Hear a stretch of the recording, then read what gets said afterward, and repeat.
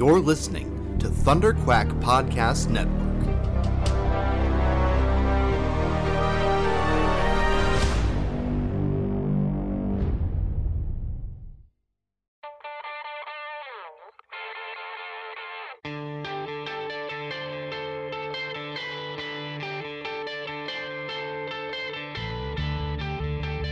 Hi, my name is Ron Frenz, and you're listening to the Epic Marvel Podcast.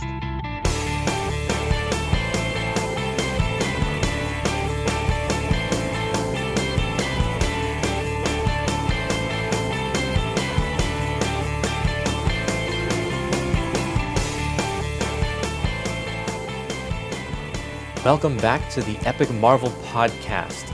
I am your host, Kurtis Findley, and I have for you today a special interview by Ron Frenz.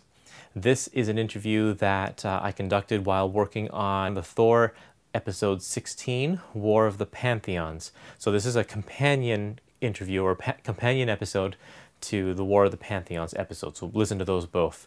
It's also a companion interview to the Tom DeFalco interview, which we'll be releasing at a later date. This is for all of you Patreon supporters. Anyone who's pledging $5 on Patreon to help us with our costs here. We're, as a way of saying thank you, I have these special interviews, and they are just for you. For now. I'll release them to the public a little later on, but for now, you get to hear them. And if you are a supporter, you can also hear some interviews from Jim Shooter and Jerry Conway. They should be up still, I think, as well. Yeah, this interview with Ron was really great. He is a funny and a friendly guy, he has some wonderful stories, and we just get into deep detail about Thor and his work with Tom DeFalco and all of the creators that we talk about. You're just going to have a great time listening to this one. So sit back and enjoy this interview with Ron Frenz.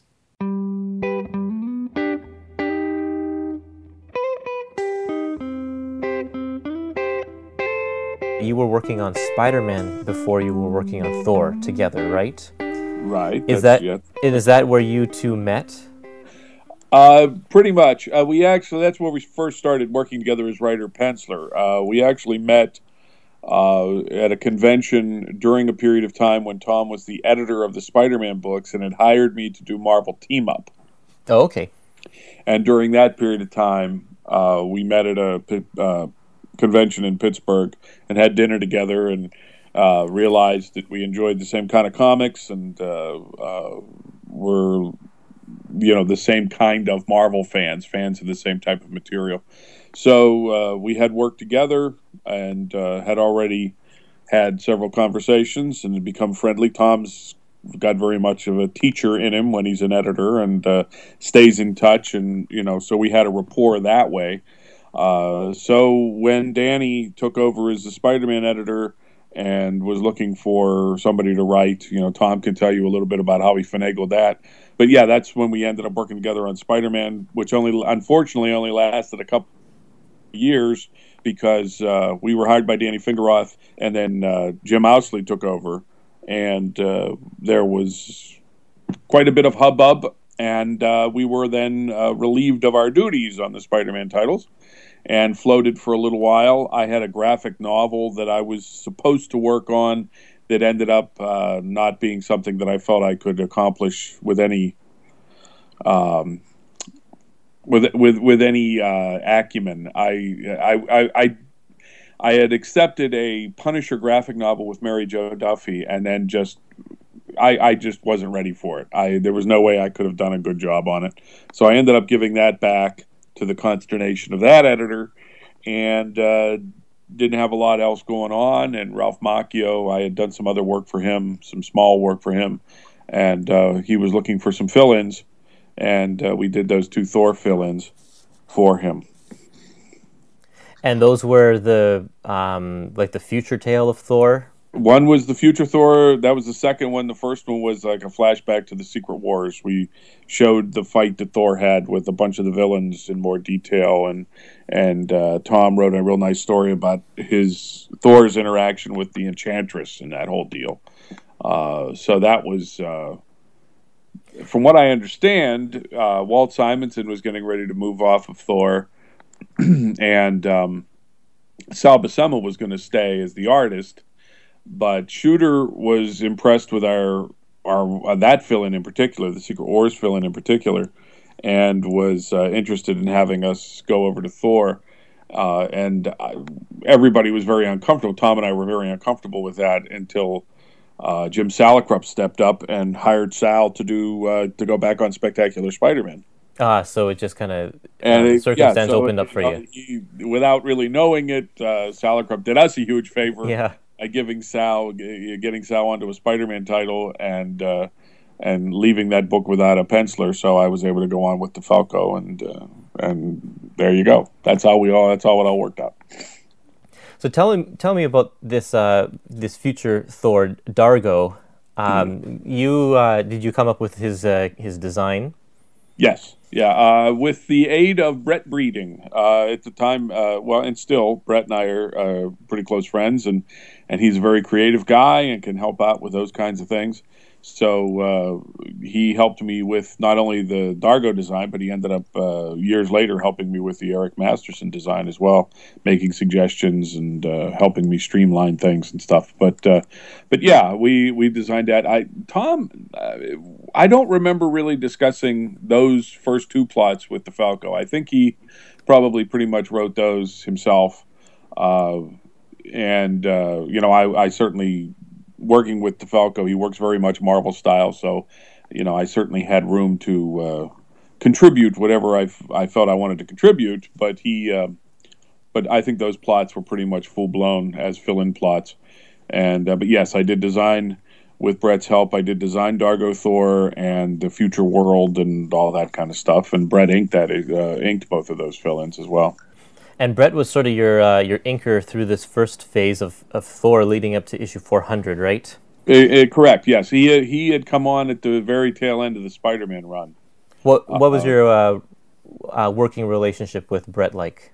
It's very good. I'm a big fan. I was a big fan of his coming into it, and we met at one of the Spider-Man summits that they had for the Spider-Man titles, when he was still inking Rich Buckler on Peter Parker during the Sin Eater stuff and everything.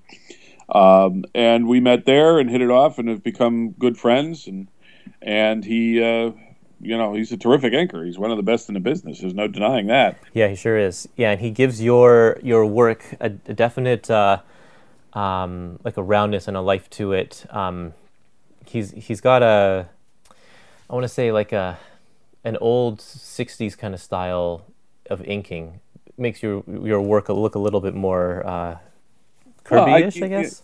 I don't know. I tend to think he's very much in the school of the Klaus Jansons and the Tom Palmers and stuff. Oh, yeah. He's very much, he puts a wonderful, illustrative sheen on what I do, whether it's breakdowns, whether it's breakdowns or whether it's full pencils. I mean, he's very good with the lighting, and he can add lighting without taking anything away from the dynamics. In fact, adding to the dynamics and things like that. So I've always been very comfortable working with him. He came in at a time in the industry in the 80s where it was very much often layouts and finishes. So he was trained by guys like Bob Layton and several other people and Joe Rubenstein to be very much a finisher. And he's very good at that. And these days, I'm not sure there are too many people left around that are able to do that kind of thing. But I think it's one of the reasons the books are late all the time. At Marvel at that point, I mean, there were several guys, and I was plugged in pretty quickly as primarily a storyteller and a layout guy. It wasn't until I went on Spider-Man that I started doing full pencils. And on Thor, I kind of went between really tight layouts to doing full pencils.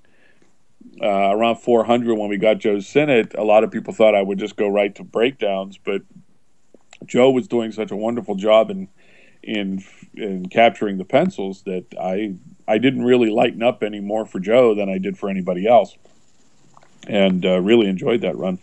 But yeah, well, unfortunately, Brett moved off the title, and we had a couple of issues that he did like half or some of it, and we had other people. It was an opportunity for me, which was a thrill for me to work with Don Heck on Thor. Right, yeah, and his style of inking is quite different. Very much so. It's not that it wasn't noticeable, but at the same time, Don Heck being part of the early history of Thor, it was a real thrill for me because I was a big fan of his Thor stuff and his Iron Man stuff early on. So that was cool, and Brett was the issues he did were fantastic and are remembered fondly by almost everybody to this day. The shot from the Avengers issue where he teams up with the Captain, the big pinup shot that's based on the old Kirby shot, is everywhere now. Yeah. Whenever you see something with the vintage Marvel logo on it, that's one of the 2 or 3 shots of Thor that they use for those things now. So. Yep, and it's the cover of that particular volume that they released recently. Yes, War of the Pantheons. Yeah. So when you were working with Joe Sinnott, he's credited as finished art. Right. What was the decision to credit him as that rather than, That's pretty much up to the writer or the editor or how they want to designate that kind of stuff. Full pencils are rarely something that you can print off of. I mean, it really comes down to a matter of whether or not you're filling in the blacks or spotting the blacks. Because I've done looser breakdown jobs before, but for the most part, when I do breakdowns, the only thing I don't do is maybe some of the character in the line, maybe some of the thick thins in the line, and spotting blacks, and I leave that to the inker. And some inkers like Brett will go the extra, will go an extra mile and put in lighting and all that kind of stuff that might not have been indicated in the pencils. But then it's a finished job if somebody just comes in and inks the drawings and fills in the blacks and all that kind of stuff. So it really is a matter of opinion. It's a matter of, usually the editor establishes at the beginning what you're going to be paid for. Okay. And how the pay is going to break down between the penciler and the inker. But beyond that, it's pretty much just up to the penciler and inker, how tight you need to be or how loose you need to be. I mean, years later on Spider-Girl, I was being paid for breakdowns, Sal was being paid for finishes, and Sal called me up and said, I feel really guilty taking finishes because the only thing you're not doing is spotting the blacks. And but you're doing everything else. You're doing the textures and you're doing everything else. So I really would feel more comfortable if you were getting paid for full pencils and I just took inks. And I said, Sal, that's not necessary. I'm happy with the way things are. You don't have to do that. And he badgered me into it. So he's Sal Buscema. If he tells me I should be doing that, that's what I should be doing. So we came to a different arrangement, and I started getting paid for pencils, and he was getting paid for inks. So. That's a side that a lot of people don't realize, especially with inking. I think a lot of people just don't realize what that job actually entails. Most fans, I think, are content to have that be something that goes on behind the curtain. Yeah. It's a mistake to read too much into the credit because, I mean, even layouts or breakdowns can range from everything to, I've seen breakdown jobs, things that were considered layouts or breakdowns that were barely more than rough indications of a figure with the name of the character written on it. And somebody like Brett came in and had to finish it up, So it's a mistake to think that you've cracked the code on what those credits mean, because they can mean different things to different people and completely different things on different jobs. Right. Basically my job as a penciler is to take the story, break it down into a visual continuity and as clearly as possible. And pencil it. I mean, every job I've ever penciled, I'm responsible for the expressions of the characters and the design of the characters. And, the only difference in levels of what I might do is I might put little X's in black areas rather than filling them in, that kind of thing. But for the most part, I'm considered a fairly tight breakdown guy. What was it like following up with Simonson, following Simonson on the Thor run? It sucked. Yeah. It sucked. I followed Walt on Star Wars, and following him on Thor was, you were destined to be a disappointment for some segment of your population. You know, I mean, the fan groups who really loved what Walt were doing, which included Tom DeFalco and myself. You know, they were bound to be disappointed when Walt chose to move off. It was his choice. Nobody forced him off that book. I mean, he left when he felt like leaving, because I mean, everybody was enjoying the work. And yeah, I did some conventions and some signings where, you know, people would stand in the back and go, "When's Walt coming back?" Oh man! And somebody further up would turn to him and explain, "No, he's the new regular guy." I know. When's Walt coming back? You know, that kind of thing. So, you know, it's going to happen. I mean, anytime you follow a popular run. I mean, I followed John Romita Jr. We you know, Tom and I followed Roger Stern and John Romita Jr. on Spider-Man. You know, and we followed Walt on Thor, and it is what it is. You know, I followed Pat Olive on Spider-Girl. You know, I mean, you're always, hopefully, you know, if a book's up and running, and you know, there are going to be fans. If the book survives somebody leaving the title, then you're going to have something to live up to. You're going to have expectations on your work, and some people are going to love it, and some people aren't. Well, let's talk a little bit more about the specific issues in this. You start off your run with a story about Avalon and a whole cast of new characters that kind of come to play here with Lear. I believe that was a character that Tom and you created. Is that correct? Yeah, that is indeed correct. Yes. Now,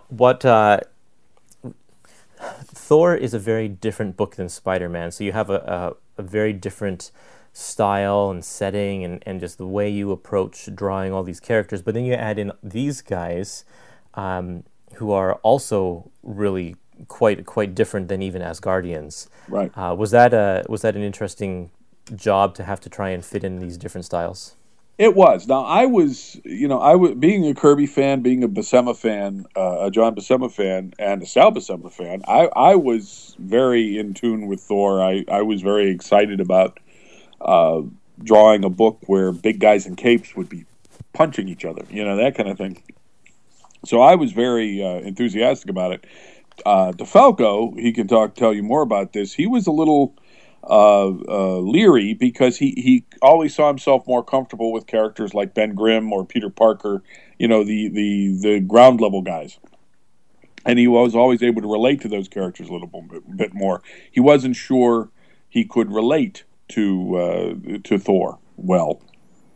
And I think part of that, you know, was those early stories was him testing himself. The idea, I don't know who came up with the original idea. I know it wasn't me. There was a young lady in the office at the time, and I'm a terrible person, and I can't remember her name, who was very much into, and I don't know if she was into the role-playing stuff or the Society for Creative Anachronism or something like that, but she was very much into the Celtic stuff. And she was a real reference point for me on some of the Celtic-looking things that we incorporated into those characters. So she helped very much with, you know, the look of Lear and the look of some of the other characters. I didn't actually design some of the secondary gods of Avalon. They were designed by Tom Morgan for Tales of Asgard backups. So I didn't even have a hand in designing the secondary characters, but I did indeed design Lear with her help. And so, yeah, Tom wanted to set up. I mean, that first issue was basically setting up this war of the Pantheons that he wanted to do, because Seth, of course, had been introduced before, and Lear was a terrific idea. So we did that first, but that was really kind of setting up the stuff that was to come, and then we took that left turn into the 3-part or 4-part Celestial story. And that was Tom's way of totally if he wasn't sure he could write cosmic, he was just gonna jump into the deep end of the pool. No kidding. And test himself. If I'm not sure I can do cosmic, what's the most cosmic thing I can do? And he chose to do this run with the Celestials, and I thought he knocked it out of the park. I mean, he was very good. Ralph Macchio is a terrific support system for writers, especially. I mean, Ralph had done work with Mark Grunwald with the Celestials, actually incorporating them into the Marvel Pantheon. So he was well positioned as editor to give Tom any support he needed. Tom can speak to that a little bit more. But yeah, it was really okay. If I'm not sure I can do cosmic, let's do really cosmic and go with it. And I just had a ball with it. Being a Kirby fan, I was very aware of the Celestials. Being a Thor fan, I thought it was a terrific idea to make Thor the underdog, and we had a great time with it. Yeah, I mean, Lear was a character that I really enjoyed designing. I thought Brett did a fantastic job on that first issue. So I figured, we were putting our best face forward. We were doing the best stuff we can out of the gate. We dared to shave the beard immediately, all this kind of stuff. So everybody knew what they were in for, with that first issue. I mean, I thought it represented what they were going to be getting from that point on. And we did okay. I mean, from what I remember hearing, our newsstand sales were strong. I don't think we sold quite as well direct as Walt had done, but we were very healthy newsstand. So Ralph was very happy with us as a team. That's the only way you can survive 6 or 7 years on a title, is if your editor and the sales department are happy with what you're doing. And was Ralph the editor the entire time you were on this book? Yes. Oh, that's nice too, then. Yeah, well, it was wonderfully consistent. It was. I can't even put into words what a wonderful period it was. A lot of people will say, boy, I wish I would have appreciated it at the time because it was that good. I appreciated it at the time. I got up every day loving the fact that I was on a regular title, that I loved these characters. And, we were testing ourselves. It was always fun bouncing stories off of Tom. It was, great fun. I mean, we wouldn't have stuck around that long if we weren't having a great time with it. What when you say bouncing ideas off of Tom, now, what parts of your run on Thor do you like to credit as your contributions? All the good stuff.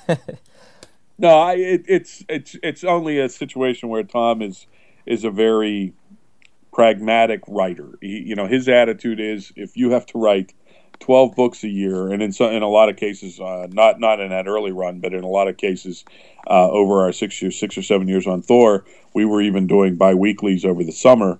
But if you're going to be doing that many stories a year, you're an idiot if you don't take ideas from wherever you can get them. Yeah. So we would always, it's a work situation that we developed on Spider-Man, which is we would get into these wonderful conversations about the characters, and out of those conversations, stories would grow, and dynamics, character dynamics would grow out of those, and plot ideas would grow out of those, and things like that. So, I was always made to feel very welcome to contribute bits and story ideas, and we'd both chop up vegetables and put them in the pot, and both had a part in the soup. Yeah. I think it's fair to say that in those early issues, I probably wasn't as involved story-wise, because you kind of have to hit the ground running on that kind of stuff.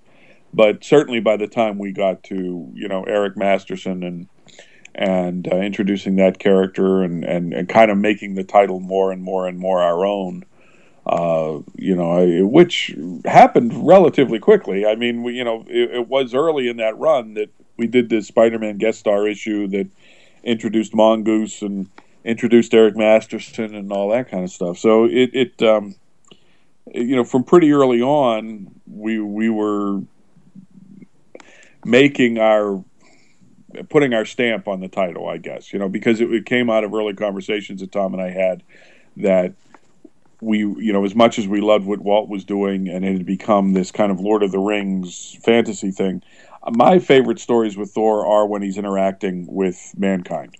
And Walt did his share of those stories as well. Walt created Jerry Sapristi, who we used quite a bit in our stories. We used him to introduce Eric Masterson, and kept Jerry in the book for our entire run.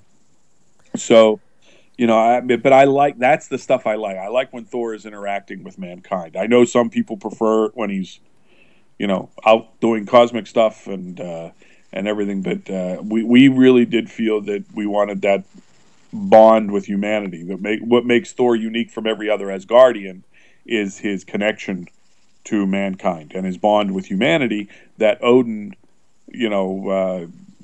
accidentally forged by teaching him humility, by creating Don Blake. And we didn't want to bring back Don Blake. Tom is always in favor of moving forward, not backward. So, we started playing with the idea of creating a new character, creating Eric Masterson, with the plan long term of merging the two of them. Well, and there are definite allusions to Don Blake with his broken leg, Eric's broken leg, Sure. and the cane and everything. And it did feel like you were trying to bring things kind of back to the 60s with a lot of the down-to-earth feel of the book. Well, yeah, I mean, I'm not going to deny that that's, the stuff we loved. Yeah. But as far as that necessarily, I mean, certainly if anything hailed back to the 60s, it was when I started really referencing Kirby a lot and doing Kirby swipes and stuff. But, that had as much to do with it as anything. But, yeah, that, I think Tom, especially once he was promoted to editor-in-chief, I think Tom took a lot of heat for trying to roll the books back to the 60s. And I think that was people misunderstanding what he was saying, because I'm sure a lot of that perception came out of conversations that Tom would have, because I know I had the same conversations with Tom, which is not let's go back to what the character used to be, but let's rediscover, let's go back and talk about what makes this character different and unique from every other character. And, like if that's with Iron Man, then it's, man's relationship with technology, personal and societal relationship with technology. If it's Thor, it's, The struggle between God and man, kind of. Yeah. In fact, there was a quote that Jerry Conway used at one point that we used for a title, for two titles. It was my suggestion, which is, if men are gods, then what are gods? So it's that relationship between godhood and man, and why Thor thinks we're so great. The one thing that I think has been lost a lot in the Thor character, other than in the movies, is his relationship with mankind. He thinks people are fantastic, and one of the reasons he thinks they're fantastic is we have such a limited lifespan. Other Asgardians wonder what's the big deal with humanity, because our lights shine so briefly, we burn so briefly, but to Thor, that's the whole point. Yeah. To Thor, we get up every morning knowing we have a limited number of days, and yet we still get up and we accomplish things. We build things. We write poetry. We create art, and to him that is every bit as amazing and worthy of respect and admiration as anything an Asgardian can accomplish, right, with an unlimited time span. And we've several times had the opportunity to have him interact with other Asgardians and make his point, but he thinks that's amazing. I mean, and partly it's because he's lived it. Yeah, but it really is just it's a matter of respect. I mean, I think he respects us in ways that we don't even respect ourselves. God knows we're all guilty of wasting time. But just think how much time an Asgardian can waste if he wants to. That kind of thing. So. Oh, and they do, and a lot of them have that kind of attitude. Yeah. Yeah. One of the things that is great about Tom's writing that I really love is the slow builds that he has through his arcs, and the stuff that he sets up one issue may not be revisited or slowly built over like 2 years or so. Right. So you have, when you created Eric early on in your run, was it always with the intention that he would become the Thor? Yes. Because that doesn't happen for a few years later. Yes. No, we wanted the whole plan was to have the reader relate to Eric, and through Thor get to know Eric and like Eric, and hopefully care about Eric, so that at the time they're merged, one, you're going, yeah, Thor, save him, for crying out loud, and two, that you have the merger of two characters that you already care about. You know, I mean, we didn't just want to bring him in as the MacGuffin that, oh, this is Thor's new identity, and let Thor tell you who this guy is. We wanted you to get to know Eric and his living situation and his relationship with his son and his relationship with his ex and his relationship with Susan Austin and everything. We wanted him to be a full-blown character and, you know, get to the point. One, he was a wonderful vehicle for the reader to go along on some of Thor's adventures. And two, we needed the reader to give a crap about who this guy was and admire him because he had chutzpah. You know, I mean, he saved Jerry's life. That's how he injured his leg. And he went along. I know we're not supposed to go as far as the Black Galaxy, but he went along in the Black Galaxy saga, right? Because he felt Thor needed somebody to watch his back. That's amazing. I mean, you know, that's a cool guy. It is, know? Yeah. I mean, that he actually thinks that he can contribute something, if it's only just to watch Thor's back. I mean, I like the guy a lot. It was one of my first experiences with creating a character with Tom from the ground up. And, you know, neither Tom or I was a dad. My brother was a single father at the time and had a young son. So a lot of it was observation, you know, was more observational writing on my part and on Tom's part. So we didn't share that experience, but pretty much everything that's a part of that's a part of Eric is some part of either Tom or myself. You know, I mean, I think it's fair to say that if you liked Eric Masterson as a person, you'd probably like Tom DeFalco, and you'd probably get along pretty well with me too. You know, that kind of thing. So. One of my favorite aspects about Eric's character is that he's a single dad. Yeah, I think that is such a refreshing take on a superhero. You get superheroes who are parents, like, you know, Reed and Sue and that kind of thing, but the single parent aspect of it was quite special. And that actually, you know, to refer back to one of your other questions, that might actually have been something that I brought to the table. I don't know for sure, but I know Tom and I had early conversations about, you know, how best to have Eric reflect aspects of Thor. Thor was a warrior, Don Blake was a surgeon. So we wanted to go with, okay, Thor's a warrior, Eric's a builder. You know, he builds buildings and Thor knocks them down. So we wanted to have that kind of juxtaposition for the character. Thor was always shown as being right-handed. I made sure that Eric was left-handed. And the son thing, we just thought it would be, you know, and I can't really speak to who came up with the idea, but we deliberately did that to speak to the relation, something that should always be the core of in our opinion, of the Thor book, which is Thor's relationship with Odin. You know, okay. As powerful a character as Thor is, he's still a son. He's still a relatively young Asgardian, and he's still, you know, the prince. And his relationship with his dad was always a huge part of that book. And so we thought it would be interesting, as you know, as we developed Eric, that he would also have a son, and it would force Thor to see things from a different point of view. And it would, you know, we'd be able to explore those father-son bonds from both directions. And that appealed to us because, you know, like I said, neither Tom nor I was a single dad, but we were both sons. So we got that. And so it was that was part of it, and it was my idea. I remember this specifically. The reason that Kevin Masterson is named Kevin is because of, do you remember the TV series The Greatest American Hero? Yes. Ralph Hinckley had a son named Kevin who, in the course of the series, disappeared.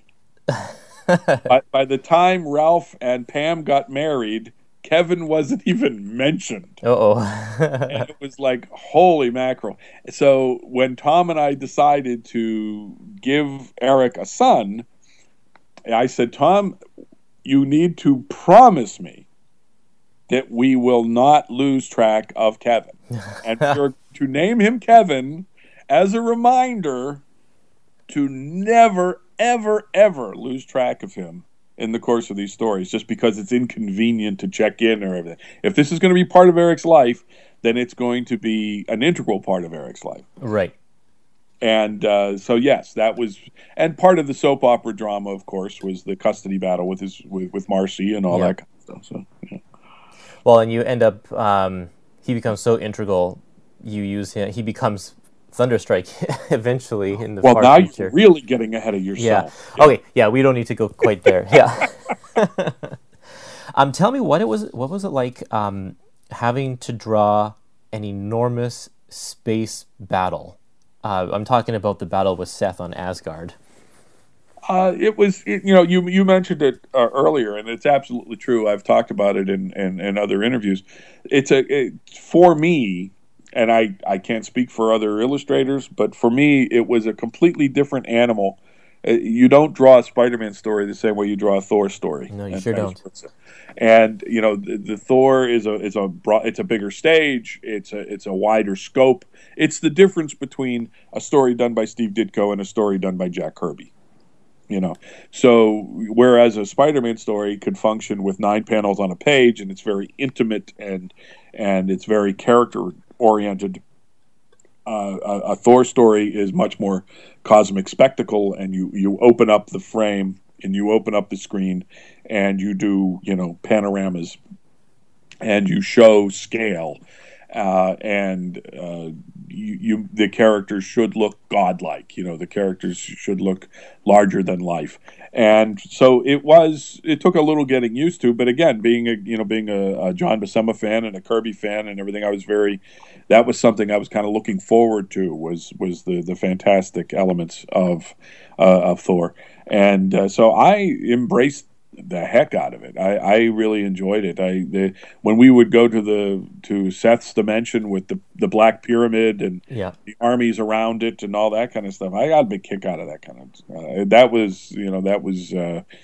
me getting to put on my Kirby hat and really indulge my love of that type of storytelling. So I can't say I was intimidated early on, but it's something that I wildly embraced. It really felt like, wow, I'm working for Marvel Comics, and I'm doing and I'm doing Thor, and I get to do, Thor picking up giant war machines and throwing them and things like that. It was just a heck of a lot of fun.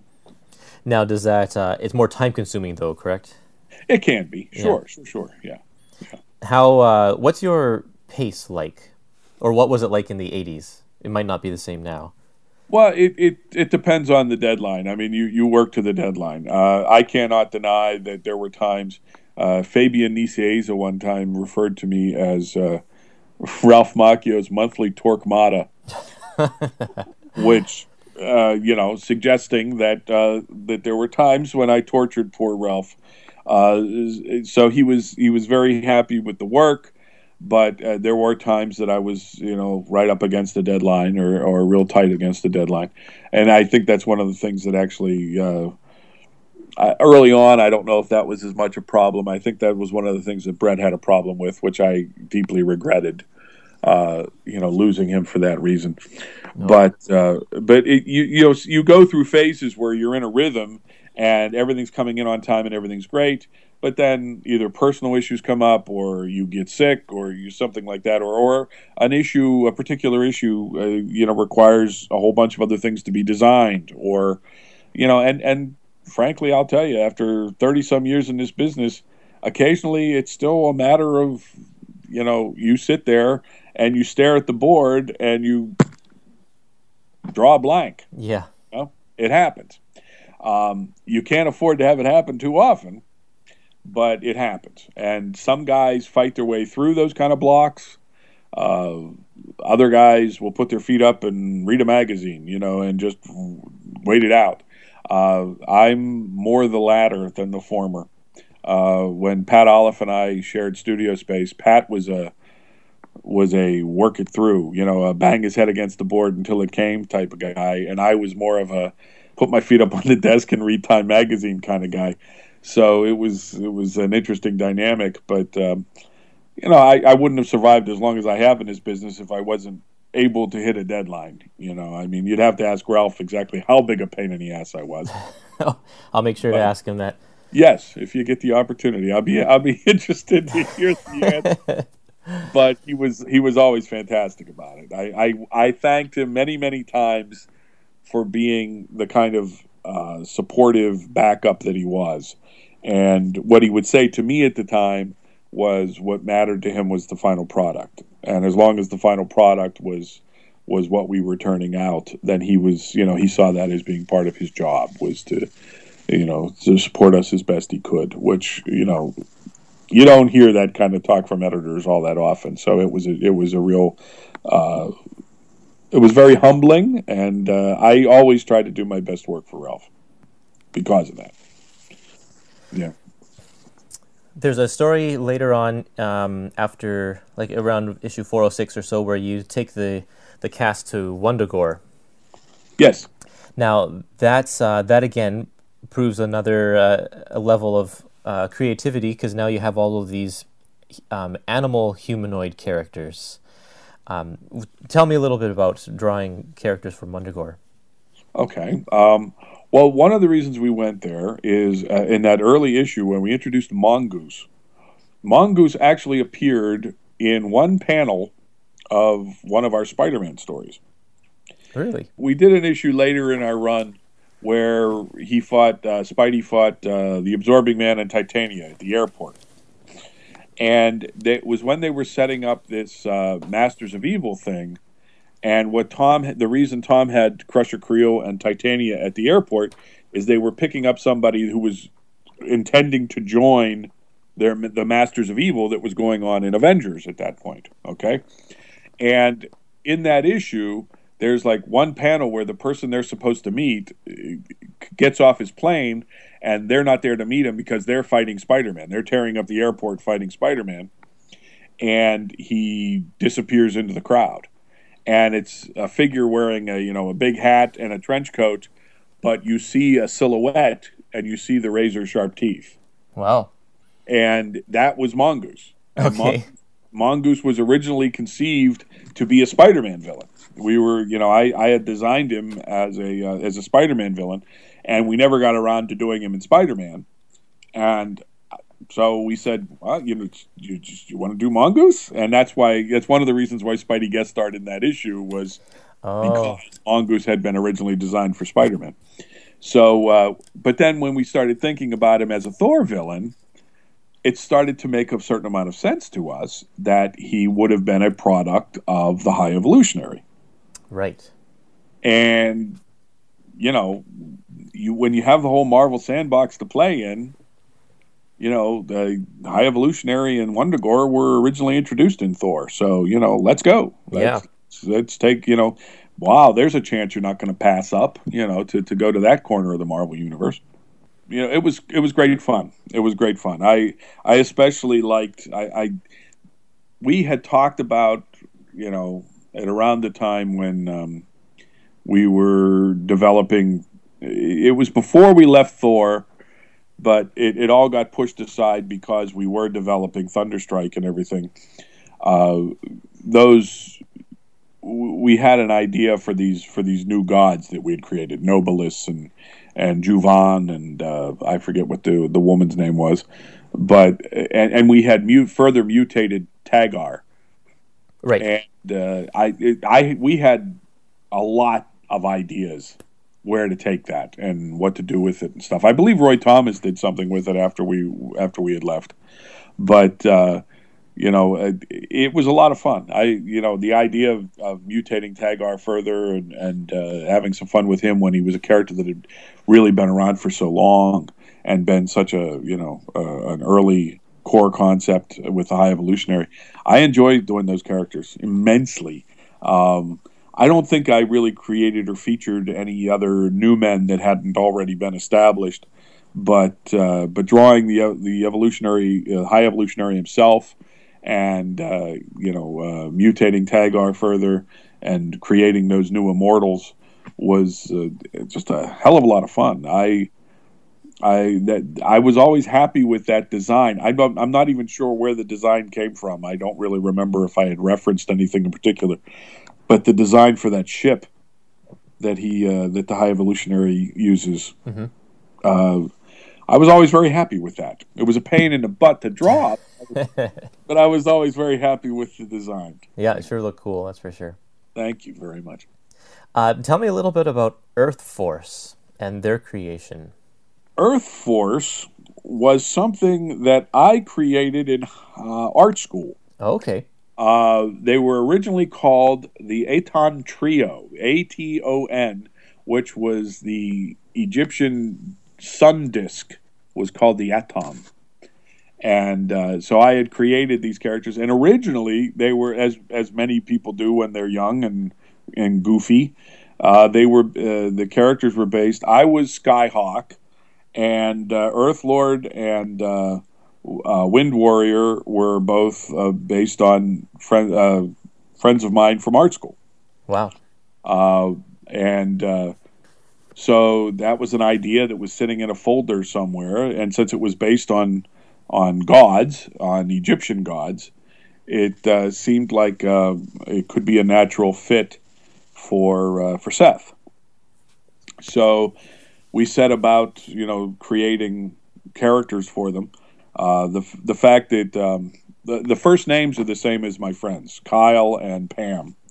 Originally, Pam's character's name was Tempest, but there was a Tempest in the new Doom Patrol at the time we were introducing Earth Force. So we changed it to Wind Warrior.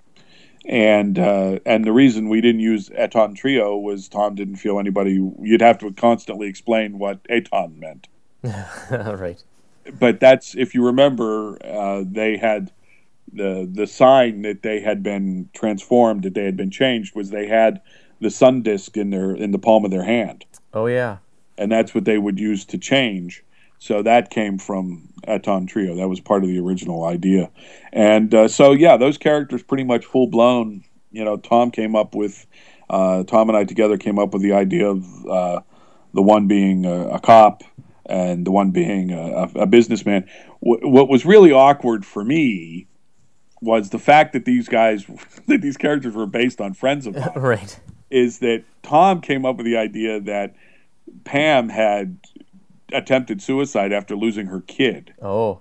And my friend was pregnant at the time. Oh, and no. I just felt very, very awkward about that, she had a healthy kid, and he's now a full-grown adult and all that kind of stuff, and everybody's fine.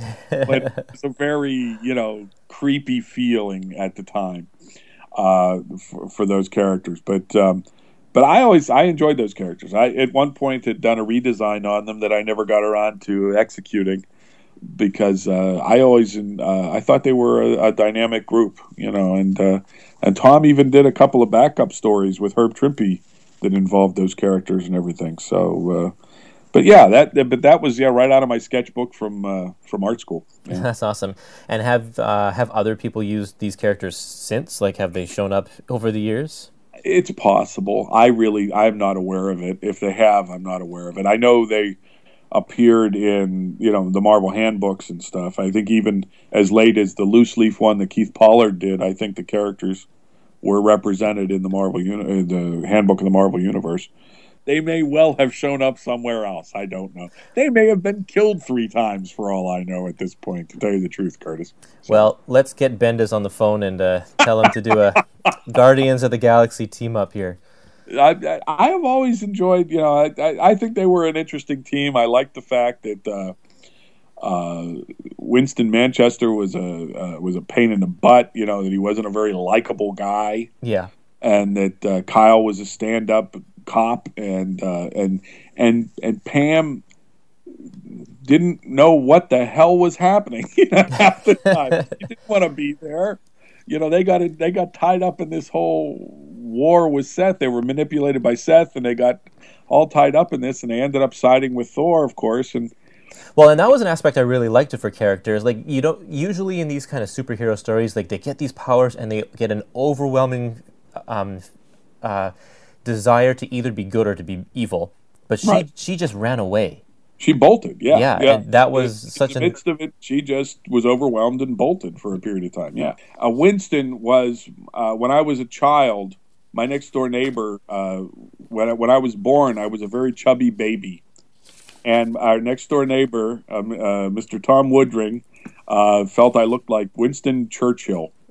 And the entire time we lived next door to him, in my formative years, he always called me Winston. So that was a nod to the fact that Skyhawk was originally based on Art School Ron, that kind of thing. So, nice. Yeah. But they were fun characters. I mean, you're going to hear me say that word a lot, fun, because that's what we were always shooting for. And it was a sequence in Thor 400 that I always appreciate in a movie when like Civil War would have been the last one that comes to mind, where the characters are all used effectively. Right. And Tom is really, really good at that. He is a structure guy, and he is a plot guy, and he is really strong in those areas where everybody's there for a reason. Every plot thread is brought together. This is kind of something you referred to earlier, is that he will do the slow build. He enjoys playing with mysteries, sometimes to the despair of our audience, but he will play the long game, and he's always makes sure that every character is there for a reason, and every word that is spoken means something. Yeah, and I think one of the big examples of that is Black Knight in this story. Yes. I was reading these issues, and I'm like, Black Knight has no purpose being here. He just kind of is like, oh, I'll just tag along, and for issue after issue, the only thing he does is remind the audience that he's like slowly dying or something like that. He's becoming Black Blade or something. And then finally in issue 400, we realize what his purpose is, but it took that long. Like, it was he's the several weapon, issues. Man. Yeah. I thought that was freaking genius. I really did, because I was the same way. I was enjoying drawing the Black Knight. I was annoyed that he was wearing that extra vest that was supposedly helping him function and everything. Right. But when we got to 400 and we're talking about the plot for that and everything, it's that's what we can use him for. He's the ultimate weapon to kill Seth, that kind of thing. So it really does. It kind of all dovetails, and that's one of the things that annoys me with some of the current storytelling, is that the stories never end. Yeah. One big epic always rolls over into the next big epic, and everybody's afraid of endings. But writing endings, writing climaxes, and having everything pay off, and having all the characters resolve things, that's one of the most fun things in the world to execute. It really is, yeah.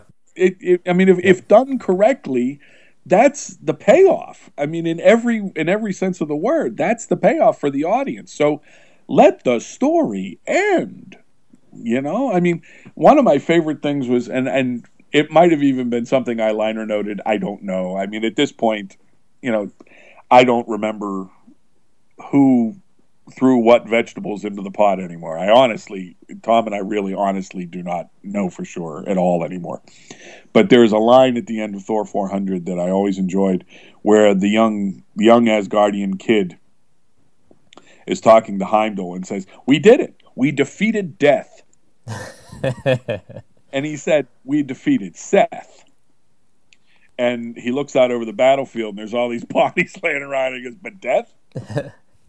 Death has reaped a bitter harvest indeed." You know that?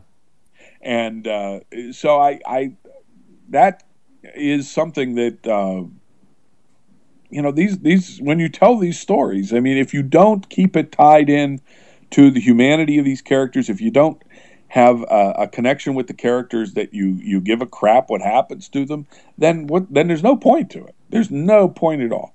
And it disturbs me sometimes with modern storytelling, where when the characters become so realistic, quote unquote, where they all have feet of clay and they're all bastards and they're all making bad decisions, it really starts to undermine your ability to relate to these characters or to care about what happens to them.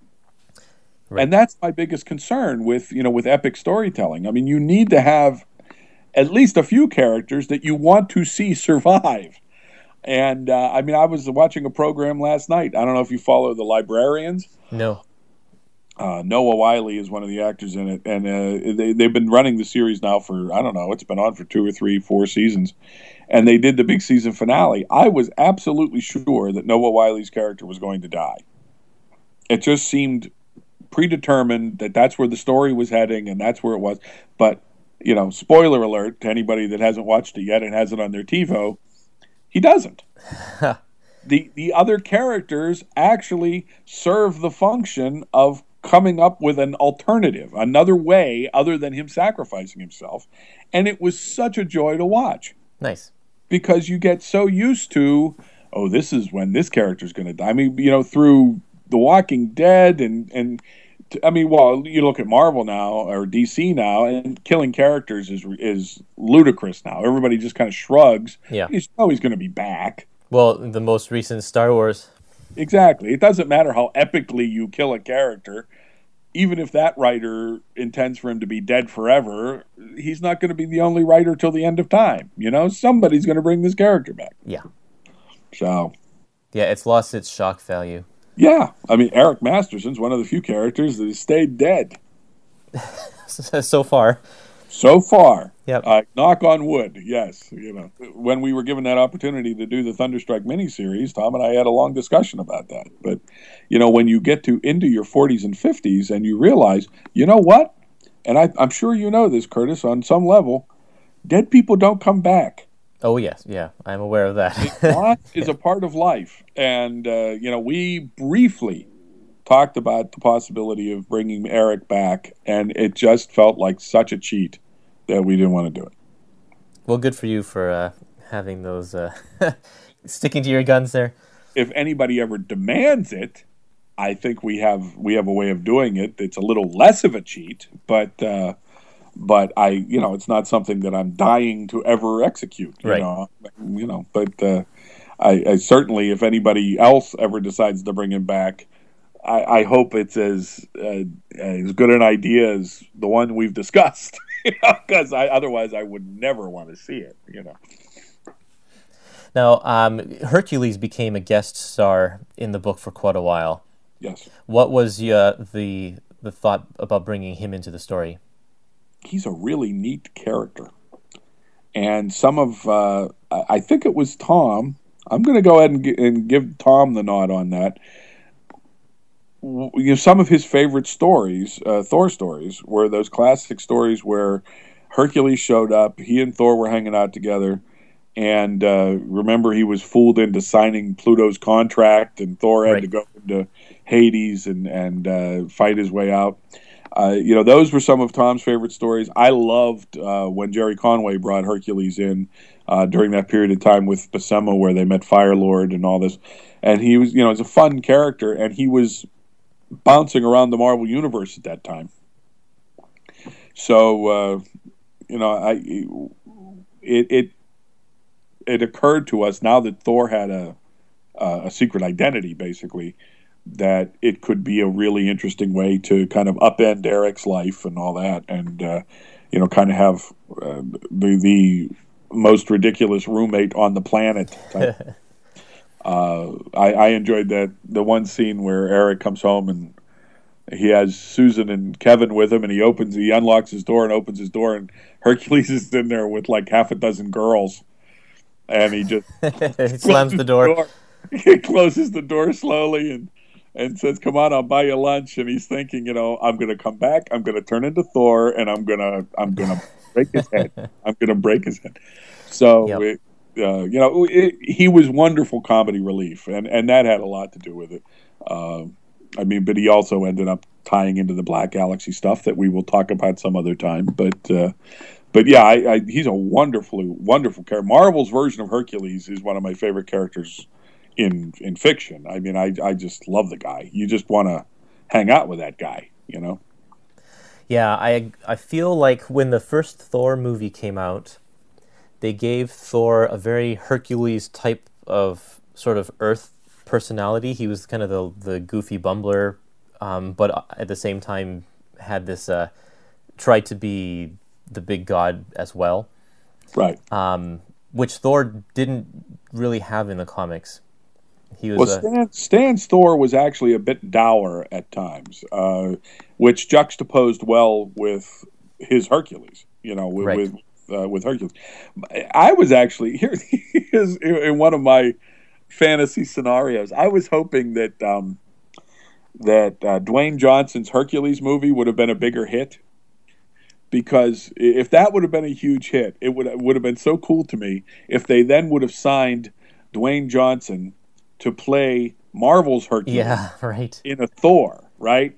And have it be basically, okay, he did Hercules back in Halcyon days, and this is the same guy, but now it's current day, and he's the same guy, and he's he's a hard drinking party guy, that kind of thing. And I think that would have been wonderful. That would have been awesome. That would have been hilarious casting to have Chris Hemsworth interacting with him as Hercules. But oh well.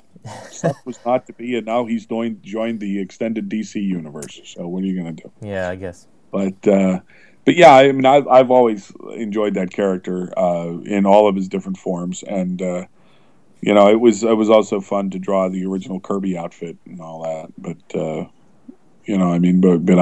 I've actually had a chance to handle Hercules in a couple of different versions and variations, because we were able to use him even when he was showing up in the Avengers. We were still able to have him show up in Thor and cause some trouble. And he's a fun character. Mm-hmm. And that's another character that they kind of turned into a more serious, dour character and stuff. And I don't know, fun. Where's the fun? Where indeed. Okay, one last question for you, then I'll let you go, because we've been talking for a while now. There's a 2-part New Warriors issue in your run there, and where they battle Juggernaut. Right. And that was kind of an introduction to New Warriors. Yes, it was. Was that before the series had actually hit?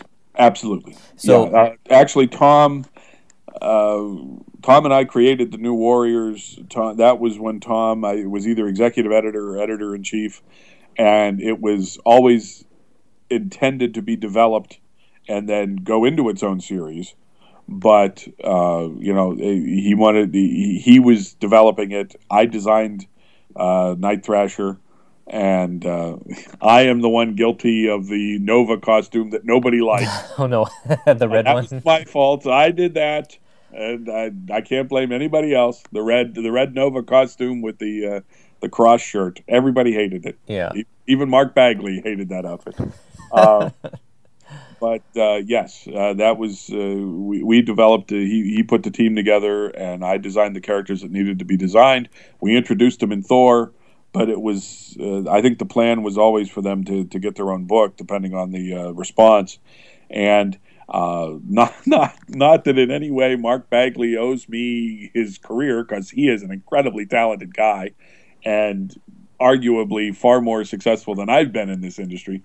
But when Danny Fingeroth was trying to decide who to hire to do New Warriors, I had done covers for some annuals that Bagley had done artwork for. And I was strongly suggesting Bagley for that. I said, you need to hire this Mark Bagley. He'd be terrific for a team book like this. And Danny was always big on soliciting everybody's opinion and discussing it with you, and asking you why you thought that, and all this kind of stuff. So I have no proof that Dan only hired Mark because of my say so, but I was in there pitching for him. I was saying that's the guy. You need to get this guy, and the fact that Danny did, damn it, I'm going to take credit for it. Okay. Because I enjoyed that, especially the first real run they had of the New Warriors. I thought that was a really solid book. I enjoyed the heck out of that. Yeah, Fabian and Mark did a wonderful job with those characters. Thanks, Ron, for talking with us today, and I'm sure all the listeners will appreciate you taking the time to share this wealth of knowledge here about Thor. Well, it's been my pleasure, Kurtis. And as you read more, if you're interested in talking more and getting more into the later part of the run, it will be my pleasure to speak with you again. It's always a pleasure to talk comics. Yes, we will do that for sure. Thank you.